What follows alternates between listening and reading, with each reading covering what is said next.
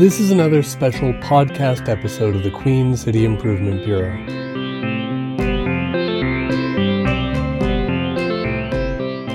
In August of 2021, Council passed the Density Target for Market Choice of Housing motion. It was drafted by Councillors Bershani, Hawkins and Moll and called on City Administration to provide, quote, an analysis of the implications, benefits and options for adjusting density targets to allow for market choice of housing, such as larger single-family homes or bungalow condo type. Well, here we are in July of 2022, and administration has provided their response in the form of the Density Target for New Neighborhoods report, in which they recommend giving Council the discretion to change the density targets for certain development proposals. Specifically, their recommendation goes, quote, administration recommends maintaining the overall intent of the current policy while allowing for concept plans and/or secondary plans to establish a density requirement based on circumstance. Through a secondary or concept planning process, it may be reasonable to allow for a lower density requirement for certain areas based on unique circumstances. Vanessa Matthews is a geography professor at the University of Regina who studies urban spaces and planning issues. I spoke with her about this recommendation and more generally about urban sprawl and the city of Regina.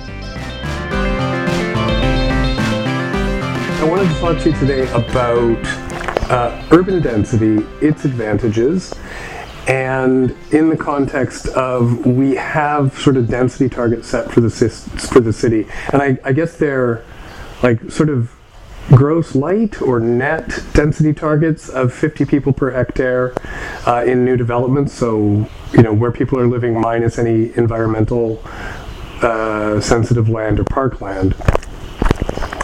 And this has been coming under fire from a few councillors with this density motion, Councillor Hawkins, Councillor Bershani, and Councillor Moll.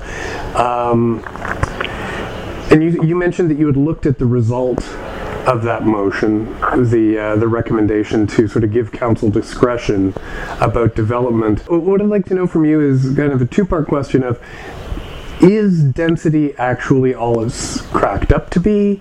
And does this recommendation that we saw come forward on Tuesday, does it undermine that? What I would say is that density is really important, especially in a city like ours where we don't have the population that we need in the core. And so maybe I'll start with that. So as you're probably aware, we have our intensification target of 30% of new development going into the core established areas. We have been completely failing in that target. I think we're currently at 11.2% since 2014. And certainly I think it's 88.8% then that has been going to greenfield development. So density is really important in our core, and we have not been kind of meeting the targets that we're wanting. And I think that needs to be put into the context of thinking about density in greenfield sites. So we can't talk about density in greenfield sites without understanding the picture of our lack of intensification that's happening in the core. Those two things are hand in hand for me. So we certainly need to do everything that we can to try to grow density in established areas, and it's not as easy as just like throwing in density, of course. It needs to be done in a really sensitive way. So we need to be focusing on transit corridors. We need to be integrating it wherever we can, is what I think, in a way that doesn't kind of affect the character or the scale in a full way. It's like, obviously you can put more density along transit oriented kind of corridors, along commercial strips. You might be able to add more density, and then it's about creating more sensitive density in residential, like more residential areas. So that we can see that with our laneway suites. We can see that with creating multi-house units within that kind of mix. We have our 755 underutilized sites peppered throughout the city that I would love to see as a priority.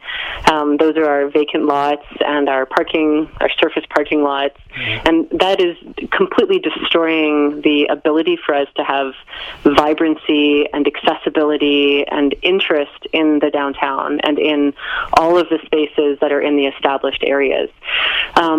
So we definitely need density, and we need density in the core. Now, when we're thinking about our expansion outward, what that's doing is it's pulling the ability for us to invest in the core kind of outwards. And that's going to happen, and we know that that's going to happen. But the extent to which that's going to happen, I think, is what's in question right now. So the 50 people per hectare rate that we currently have for new neighborhoods basically assures that we're building complete communities and that we're building compact communities as well. Right. That is a minimum that we need to be able to have public transit. In my view, we cannot be building anything outside of the core that doesn't get built to be able to have public transit. It makes no sense, because then it's, we're not fulfilling our commitments if we're building in those kinds of ways. So, we can't be building large lots, low density, car dependent developments outside of the city like that. It just stretches our finances, and people will say, well, the property taxes are coming in and that will give, revenue to the city, but the cost of servicing each of those units outside of the core is much greater than the cost of servicing them if they're inside the core. And so we talk about the true cost of sprawl in academia, right? And that we're not properly costing these things, because when we build a single family dwelling in a peripheral development, we have to pay for that site every year in terms of like the cost of servicing it with snow removal and road maintenance and garbage collection and emergency vehicles needing to go out and schools and all of that big package of services and buses. The connectivity and the ability to service those areas is far higher than it is if we're having development that's happening in the core. So that's why we need to have a minimum standard in place, and that's why we can never lower that, because as soon as we start to lower it, the cost of all of those things increase, because then we're just building out further and further, which is creating less connectivity.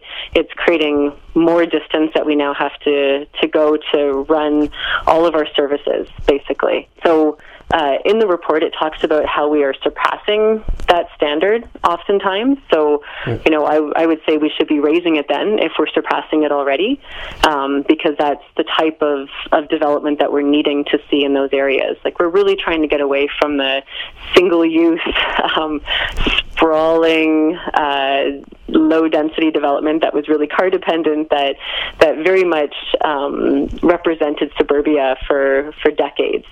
And so that's why we've kind of shifted to this approach now. Mm-hmm. So it's part of that intensification planning, right? If you're going to build something, you build it so that people can live, work, and play in the same area, and you build it so that we can connect to it, and it makes more sense economically and socially and environmentally. Right. So that's, part of the answer maybe to that. And we've just passed our sustainability framework, which doesn't have intensification or density as one of the big moves for it. But I think it's implicit in what we're trying to do anyway. My argument would be we can't do many of the things that are part of that framework unless we're actually fulfilling our goals of intensification and density. It does have public transit as one of the goals, so I would make the argument that if we decided to amend the official community plan and allow the ability for flexibility with this target, that we would be in conflict with what we have just passed, which is that, we are committed now to public transit, and if we can't get public transit for new developments that have less than 50 people per hectare, which is what they include in that report, then to me we cannot build those developments. It doesn't matter what special circumstances are there. It just goes it's in violation of that.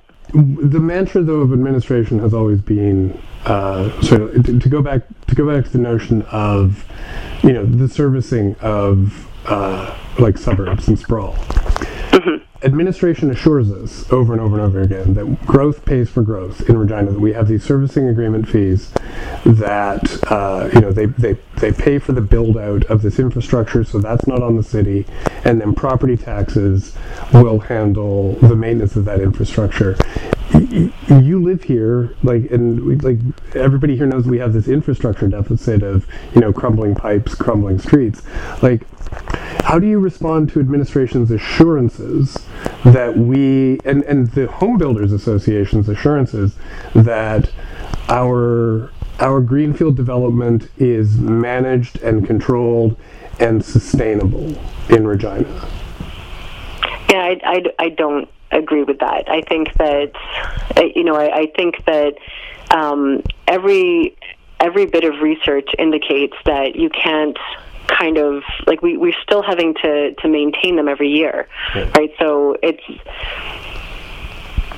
still going to cost us to be able to reach all of those new residents, to include them as part of the connectivity of the city, in a way that we wouldn't be dealing with if people were living closer to the core. If it was the case that growth is paying for growth, and that this is hugely beneficial economically, then we wouldn't have the crumbling roads that we are having in the core.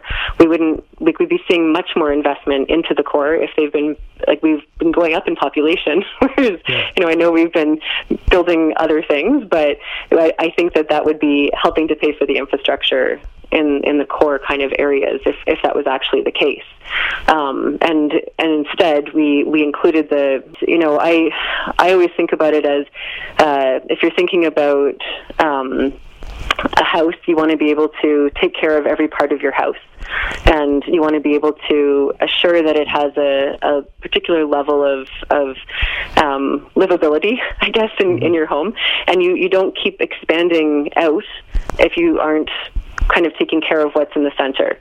And if you're not able to take care of what's in the center, you can't just keep building rooms on, because you're never going to be able to clean and to invest in the ways that you're wanting to do in the center of the home, right?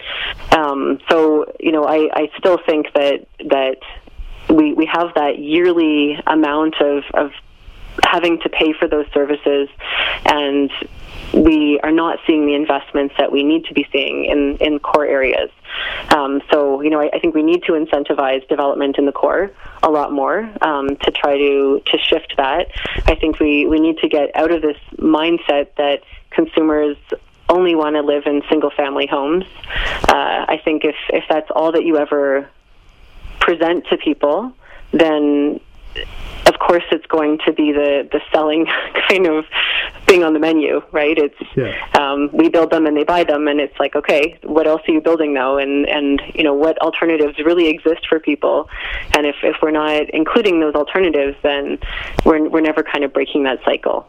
One of the catalysts for the motion that brought this report forward was this fear that was being stoked by some councillors that if we don't allow these big houses on big lots to be built, that we're going to lose property tax payers to surrounding communities like White City or Pilot Butte, that don't have such restrictive density targets. How do you respond to that fear? Is it legitimate? I don't think it is. I think that the costs, if we're thinking about this through a sustainability perspective, are much higher for us if we continue to sprawl outward. And it doesn't make sense for us to be building in ways that aren't hitting a minimum density target that would support public transit. I think that question came up by Councillor Hawkins. Yeah. And one of the things that I would say is, like, maybe we need to look at how because I think part of it was, we're going to lose people to communities outside of Regina, and then they're going to come in and use our facilities and everything else. And maybe we need to think about arrangements of how we can work with communities outside of Regina to make sure that they are also kind of covering the costs of that use for people using things. I don't think that we should be chasing a particular type of development that fundamentally goes against our official community plan. I think if people want to move out of the city, people will move out of the city. And rather than trying to chase the consumer, I think we need to focus instead on thinking about what Regina can become and investing in that. When you invest in what your city can become and you put in all of that vibrancy and you create all of those different elements and activities, people will want to come, right? It's not about chasing individual people. It's about building the best Regina that we can, and then that then works to attract your consumer base. Cities are built on choices. They're always built on choices, and we have to make the best decisions that we can make, and we make those decisions as a council and as a municipality based on best practices and based on a vision of what we want the city to become. And that's not always popular, and that's okay. It's not always popular with developers. It's not always popular with consumers, but that's leadership, right? It's understanding the direction that we need to be taking, and it's saying we need to invest in our future, and we are becoming a sustainable city by 2050. So I'm sorry, but we can't build large lot developments on the outskirts. If you want to move out of our city, then you can. That's your right to do that, or you can be part of something great, and we can make it more attractive for you to live in the core, and we can build the city together in a way that makes a lot more sense. One of the things that came up in the report is that I think it was, I can't remember what the survey was called. It was like a survey of intention, people who have an intention to buy, and that the vast majority of people want to buy a single family home on a single lot. But then this was contrasted against the notion that most of the people who are looking to buy in Regina can't actually afford that. Yes. How does a city or like a community resolve this tension between the desire for the perfect little suburban home with the need to build a different type of city? Yeah, I think it's an interesting question, because I think that people really buy into that idea of the single family home, and this has been a construct for decades that people have, that's the golden achievement is to kind of have the single family home on a lot, and I think that times are changing, and affordability issues are certainly a part of that, as well as kind of thinking about sustainability and compact and complete communities. And I think part of that is showing people alternatives and providing alternatives so that people can see different ways of living. So if you're really accustomed to only understanding one way of living, the single family home, and you're never presented with other alternatives, and you're not seeing a lot of that, then that limits the potential for people to kind of shift over. So, maybe we need to kind of think about different types of shared living environments and invest in those. And most people that are wanting to get a single family home and can't afford it will likely go into a different type of living arrangement anyway, or they might move further out. But those are probably people that would be moving further out anyway if we don't have a good alternative, right? And but if we have provision of townhouses or multifamily units, and we have different styles of that might create different forms of communal living for people, then that might be really attractive. And if we can showcase what the potential might be for some of these things, then again, that might be really attractive. And there's other form. So, I mean, the tiny home trend has happened, and that provides people with the ability to have a smaller home on a kind of a shared land, and that can be a really interesting kind of alternative that might exist as well. But I think it's a hard one because it's not just an issue for here. It's, I think, an issue for many municipalities, that people have that desire to have that type of housing, that's their housing preference, I guess. And, you know, I teach at the university, and it's been really interesting for me because I often ask this question every year in my first year class. I'll say, if I could give you, you know, $500,000 and you could buy a house or a place that you want to live in anywhere in the city, where would you want to live? What would you want to buy? And, you know, at the beginning when I would do this, it would get all different answers. So a lot of people wanting to move into the suburbs, and now I often am met with a lot of people who will raise their hands and say, like, we will never be able to own our own home. So even in this hypothetical situation, I don't feel like I can participate because I know that our generation won't be able to do this. And I think it's a moment of pause, right? And it's a moment of pause to say this desire to have a single family home might not be sustainable in the future. And it might be that we really have to highlight the different choices that can exist for people in a city, so that they're connected to the city, so that they're able to participate, so that we're not so consumed by private space. I think our desire for private space has really increased through COVID as well. We're seeing that across Canada, that people are wanting bigger homes, bigger lots, cottages, cabins, like those rates have increased since COVID, and I don't know what's going to happen after.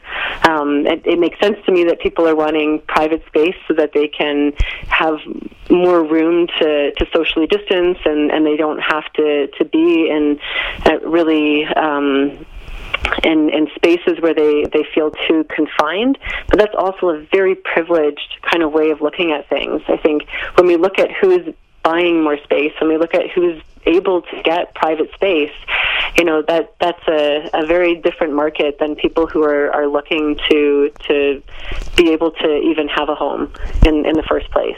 And so I also think that we have to be really cautious right now in the city of Regina from departing from long-term goals in our OCP at a time when we can see across the country that people are wanting to have more private space.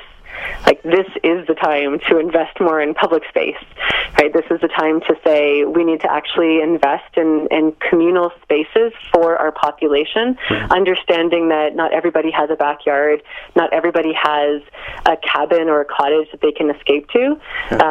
Like, we need to make those investments, and right now we have that opportunity in Regina to make those investments in the city core.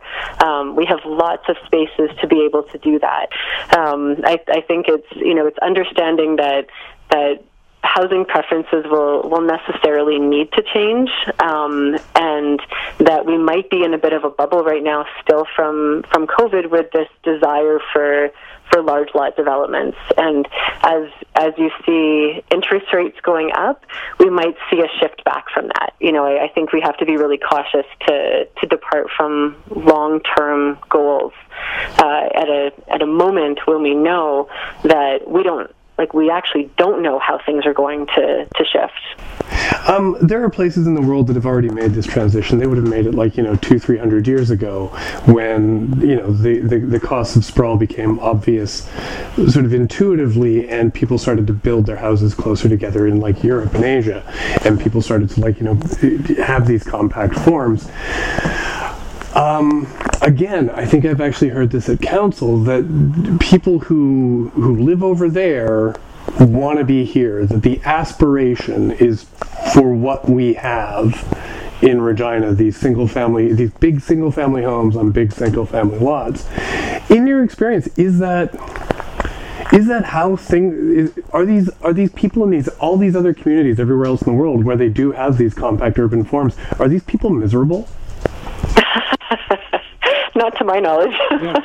And I also think if everybody was wanting to come here, we would see much more population growth than what we're seeing as well, right? I think that, we are going to get to that point of realizing that we can't continue to sprawl out. I'm hoping with the commitment to a sustainability framework that can happen pretty quick. Otherwise, we're not going to hit those goals. But I think that, again, it's that idea of what living in a single-family home means, and it's so ingrained that even in our council, people think that this is the only way that people would want to live. Yeah. It's like, obviously, if people are living in different kinds of living arrangements, then they must be, really wanting to come here and to see what we have. So, I think we need to look at mid-sized cities that are doing better than we are at intensification. I mean, last year we had a negative rate of intensification. Yeah. And that, like, for the core, and that basically means that we demolished more than what we built. Yeah. And that is such an unsettling feeling that we have actually lost people because we are doing so poorly on that front, that negative growth rate. Yeah. That puts us, I was seeing a graph that I think it puts us in the top 2 for the worst growth rates across Canadian cities. And so it's, we don't want to be leading in as the worst growth rates in a city at a time when we are looking towards becoming a more renewable city. It doesn't kind of work well with that image that we're also kind of and the practices that we're trying to champion. So I think that we need to think differently about how people live, about where people live, and not get caught in the cycle of, but we're building single family homes and they are being purchased, right? That could be a supply issue then. Let's look at where things are coming up. Are people given the options to have different types of living arrangements? And we have to kind of break out of that. And I often hear the comparison as well of the statement that, but we're not Vancouver, but we're not Toronto, but we're not like all these other places. We can't do the same things as they can. And I find it really frustrating because I feel like, what we need to be saying is, like, we are Regina. This is what we're capable of doing here. Yeah. We are a winter city. We have this incredible opportunity, if you actually think about it as an opportunity, of having 755 vacant or underused sites throughout the city. Yeah. We have a downtown that's like mostly surface parking lots. Like, can you imagine what other cities would do with that? Like, we can think about what we want to become, and that's actually a huge opportunity. And if we do that, and if we do it right, then people aren't going to be wanting their large lot developments on the outskirts of the city, because they're going to want to be close to what we've built and to what we have become. I think this is going to pass. The density motion, the discretionary density for council at council eventually. I think the goal with this report, if I can read between the lines, is that administration was trying to thread a needle to strike a compromise between maintaining their density targets and providing council with some discretion, so that councillors who are not comfortable with that density target won't undermine it anymore, because they'll feel like they have the opportunity to step outside the density target when council feels it's necessary. If/when this passes, is this a disaster, or is it just a step in the wrong direction? I think it's a very large step in the wrong direction. Okay. I think you can't have a goal of becoming a 100% renewable city and at the same time support low density developments, period. Right? You can't create that opening to happen if you're actually wanting to move ahead with becoming a sustainable city. I think the other point that I would make is that we're supposed to be going into a 10-year review of Design Regina, which is, I think, to start in a matter of months. Yeah. why we would pull out one thing like this without understanding the broader context is beyond me. I think it's a huge mistake to amend our official community plan outside of a timed review where we have consultation and we have the time to discuss and think about different options alongside how it becomes intertwined with other things that we're doing. So, my preference would be, if we're going to have these conversations, let's hold off until we have that 10-year review. And then the other thing is we're not building in the ways that we have committed to build if we're creating these spaces where it's if it's okay if we're going to build next to a golf course and maybe this issue will come up, and there's, to my understanding, there's no immediate proposals that are pushing for this. So why we would depart from goals that came through community consultation, that came from years of working together on the official community plan is not, I think, the direction that we're wanting to go in. I look at an OCP, our Design Regina plan, as a contract, right? It's a contract between the city and the people. It's saying, this is how we're planning to grow and develop. This is where we are seeing the future of the city. When you take things out of that